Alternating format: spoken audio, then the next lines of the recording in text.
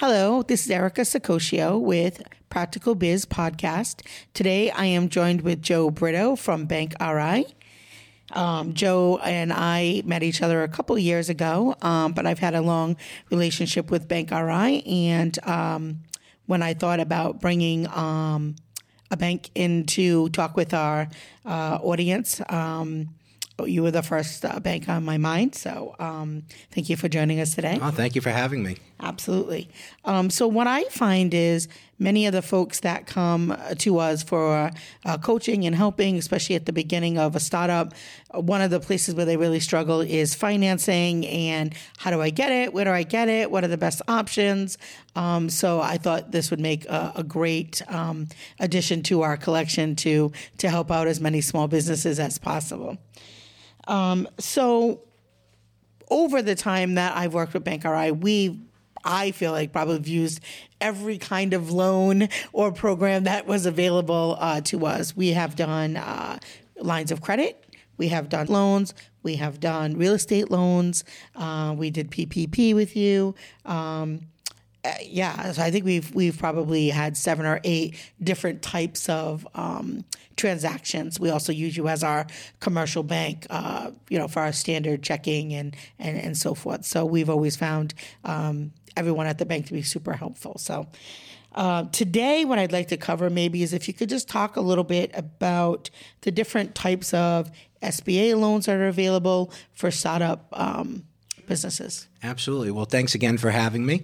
The SBA serves a very important and pivotal role with many business owners. There's a lot of benefits that the SBA can offer providing SBA enhancements. Some of those main benefits include lower down payments. So if you're going to purchase a building, you'd have a lower down payment option with SBA versus conventional. And also longer terms. So a lot of times if you're doing a conventional term loan, it may be limited to a certain amount of years. But if you're able to use an SBA loan, you're able to extend that year out a little bit, which would in turn lower the monthly payment to make it a little easier for the customer. Yeah, we definitely took advantage of that and found it was strategically very, very helpful for our business to keep our overhead as low as possible, especially when you're first starting out. Wonderful. So other than SBA loans, let's start with what do you need to qualify for an SBA loan? Sure. So it's really dependent on what you're trying to do. I think the first and most important is to have a business plan, to have something in place where the SBA or the bank or someone that you're talking to kind of has an idea of what you're looking to do. What is your idea? How are you going to bring that to fruition? So I think that's first and foremost. Say it again.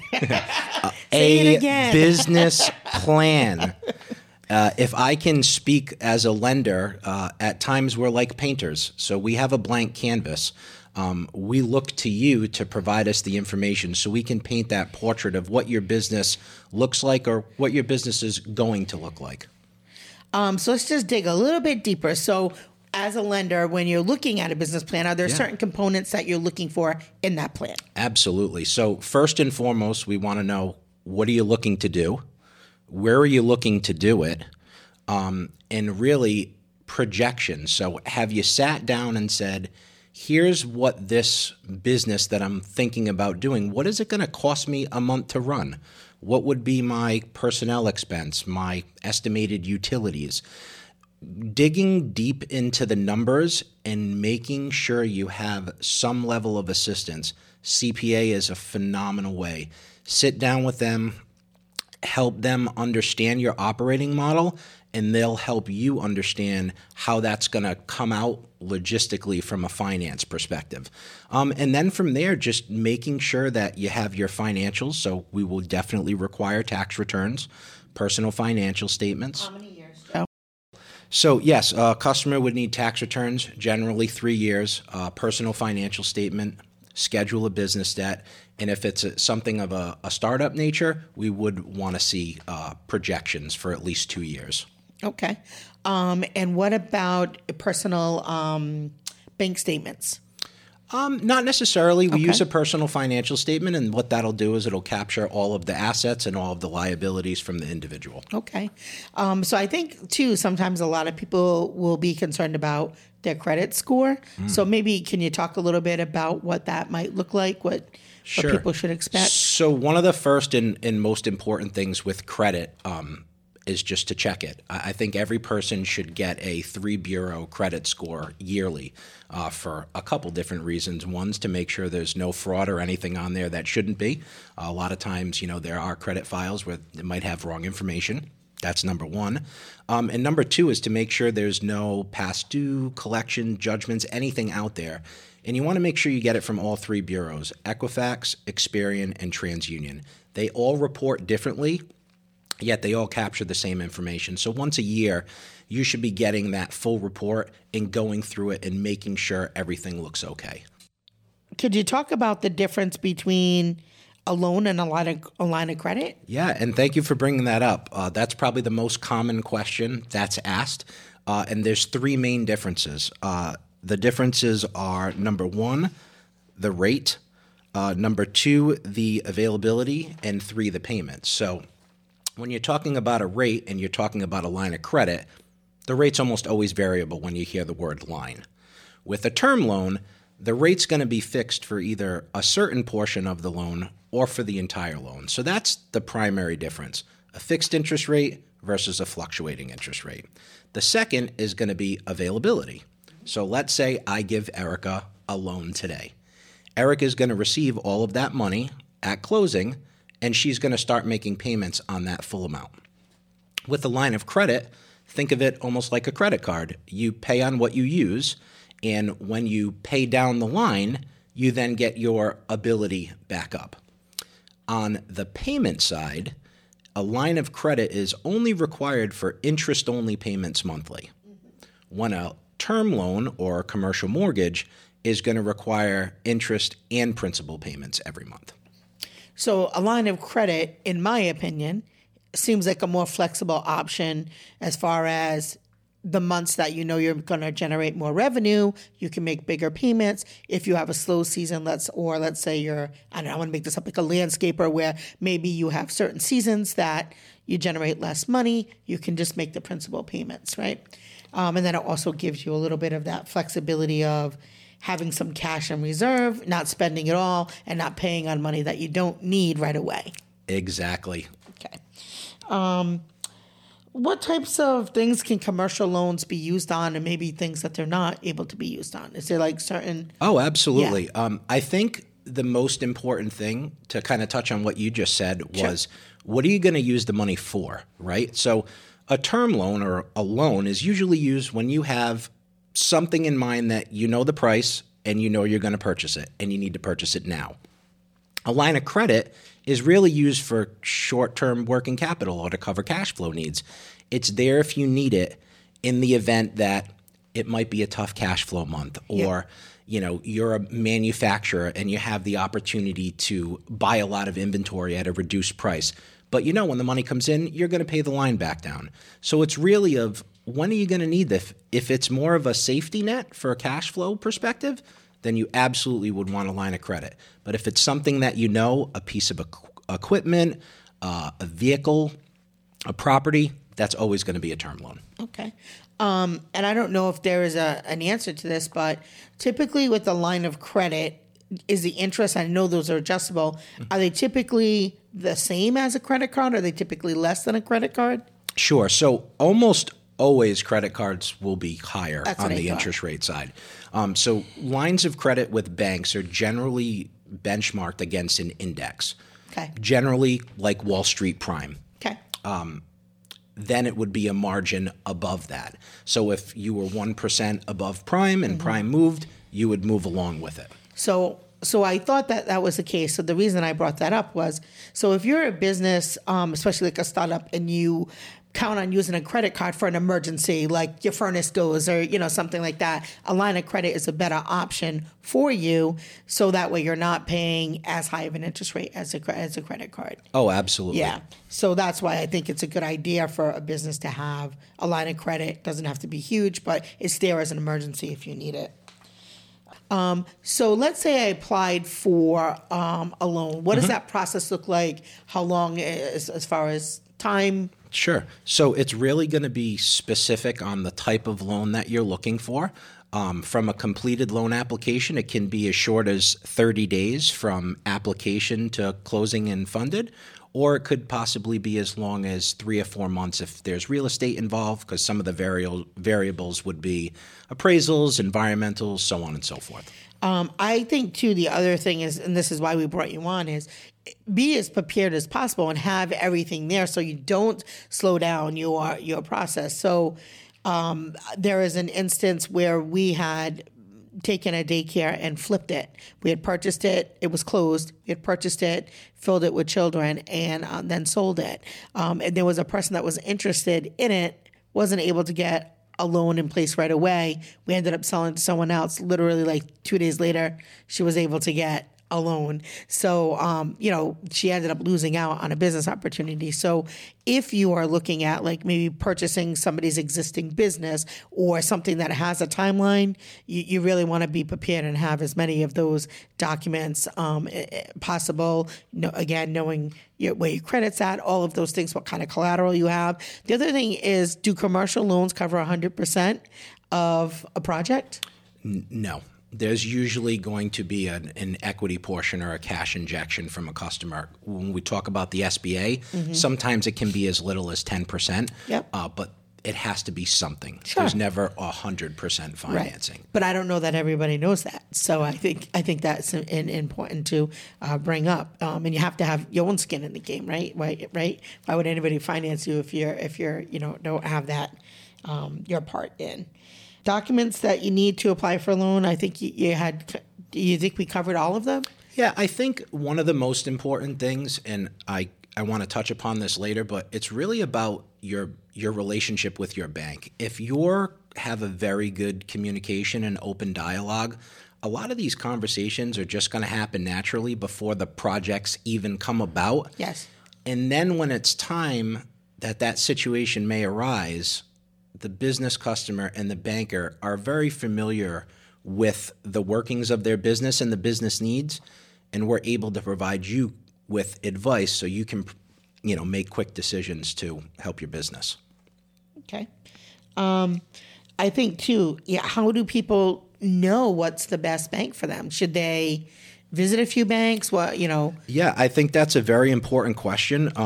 Because it's a marriage. I mean, if you're going to be around a long time, 14 years, that's not a lot compared to some businesses, but longer than others. It's really a marriage, like finding a good CPA, right? A good banker, like you're like the captain of the team. It really, when you're a business owner, if there's one thing that I could stress is having a sound professional team around you that includes your accountant, your insurance agent, your lawyer, your banker. Introduce all of them to each other, because as your business grows, we are all going to be working with each other more and more. And I can tell you firsthand from experience, when everyone that is on that team knows each other and knows what everyone's doing, the process goes smooth. So much easier for the customer. Yes. It really does, because we do a lot of the heavy lifting for them. So having those strong relationships is important. I think trusting your gut is important too. People do business with people that they like and people that they trust. So stop taking my lines. I say that all the time. Sorry. But really, ask questions. You should go to different banks. Absolutely. And be prepared with questions of, ask them the types of businesses that they work with, or, some of the industries that they may have helped. Yeah. I think that's number one. I do like your point of how familiar they are with your industry, because I think that is important, because especially we just saw during COVID, as we were talking, earlier, there were so many different industries that have different unique problems that really hit home for them during COVID-19. And so having the banker who understands that and may have resources, within the community that or other people that they can refer you to help you too, or different things that might be available, different programs. So yeah, and I think at Bank Rhode Island, our motto is, if it's important to you, it's important to us. So we live and work in the same communities that our customers and our businesses operate in. I know. You know? I financed Scott's son's soccer team for many years. Yeah, we're very vested in the state, and there's nothing more that we like to see than helping Rhode Island businesses grow, because at the end of the day, they're helping our economy, and we have a great state here, and we're proud to be Bank Rhode Island and help as many customers as we can. Yeah, and I know that is definitely true. Is there anything that you feel like startups, or maybe let's not talk about startups for a minute. How about people who are in the next phase? They've already started. They're pretty strong in their business. They're ready for a growth phase. Is there anything that you think that they should know or do, or any advice you have for people? Yeah, absolutely. I think it really comes back to the professional team. A lot of clients have come to me with a business plan and a growth stage and said, hey, here's my market. Here's kind of what I'm thinking. Passed it around to everyone in the professional team. Everyone was able to voice their opinions based on different experiences, whether it was from a banking perspective, a legal perspective.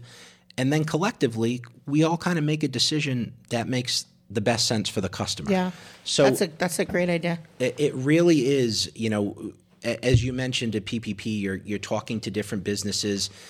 It's the same thing when you have different people on your professional team. It's one more individual that has your best interest at top of mind, and when all those people can work together, great things can happen. Yeah, I agree, and I appreciate all the support that you guys have given us as well. We're happy to do that. Thank you. I would say maybe the last question that I would have would be, if somebody was, let's say, ready to exit a business, is there anything they should know as far as, like, when they sell their business? Is there any type of information that would be beneficial to work with the banker around that? Like, what does that look like closing a business down? Yeah, I mean, the best information I could give if you were going to, say, sell your business to somebody else is just make sure all your financials are all done in a timely manner, because the bank will need to see some type of historical financial data on an existing business if someone were to purchase that. Yeah. So then also how to close out all of your loans and lines and all of those things as well. And those are, in a lot of times, especially, when you have a relationship bank, we're talking to our customers, if not monthly, at least quarterly. So we're going to know about these events 6-12 months in advance, so we can really start planning to make sure everything is done with the proper cadence. Okay. That sounds great.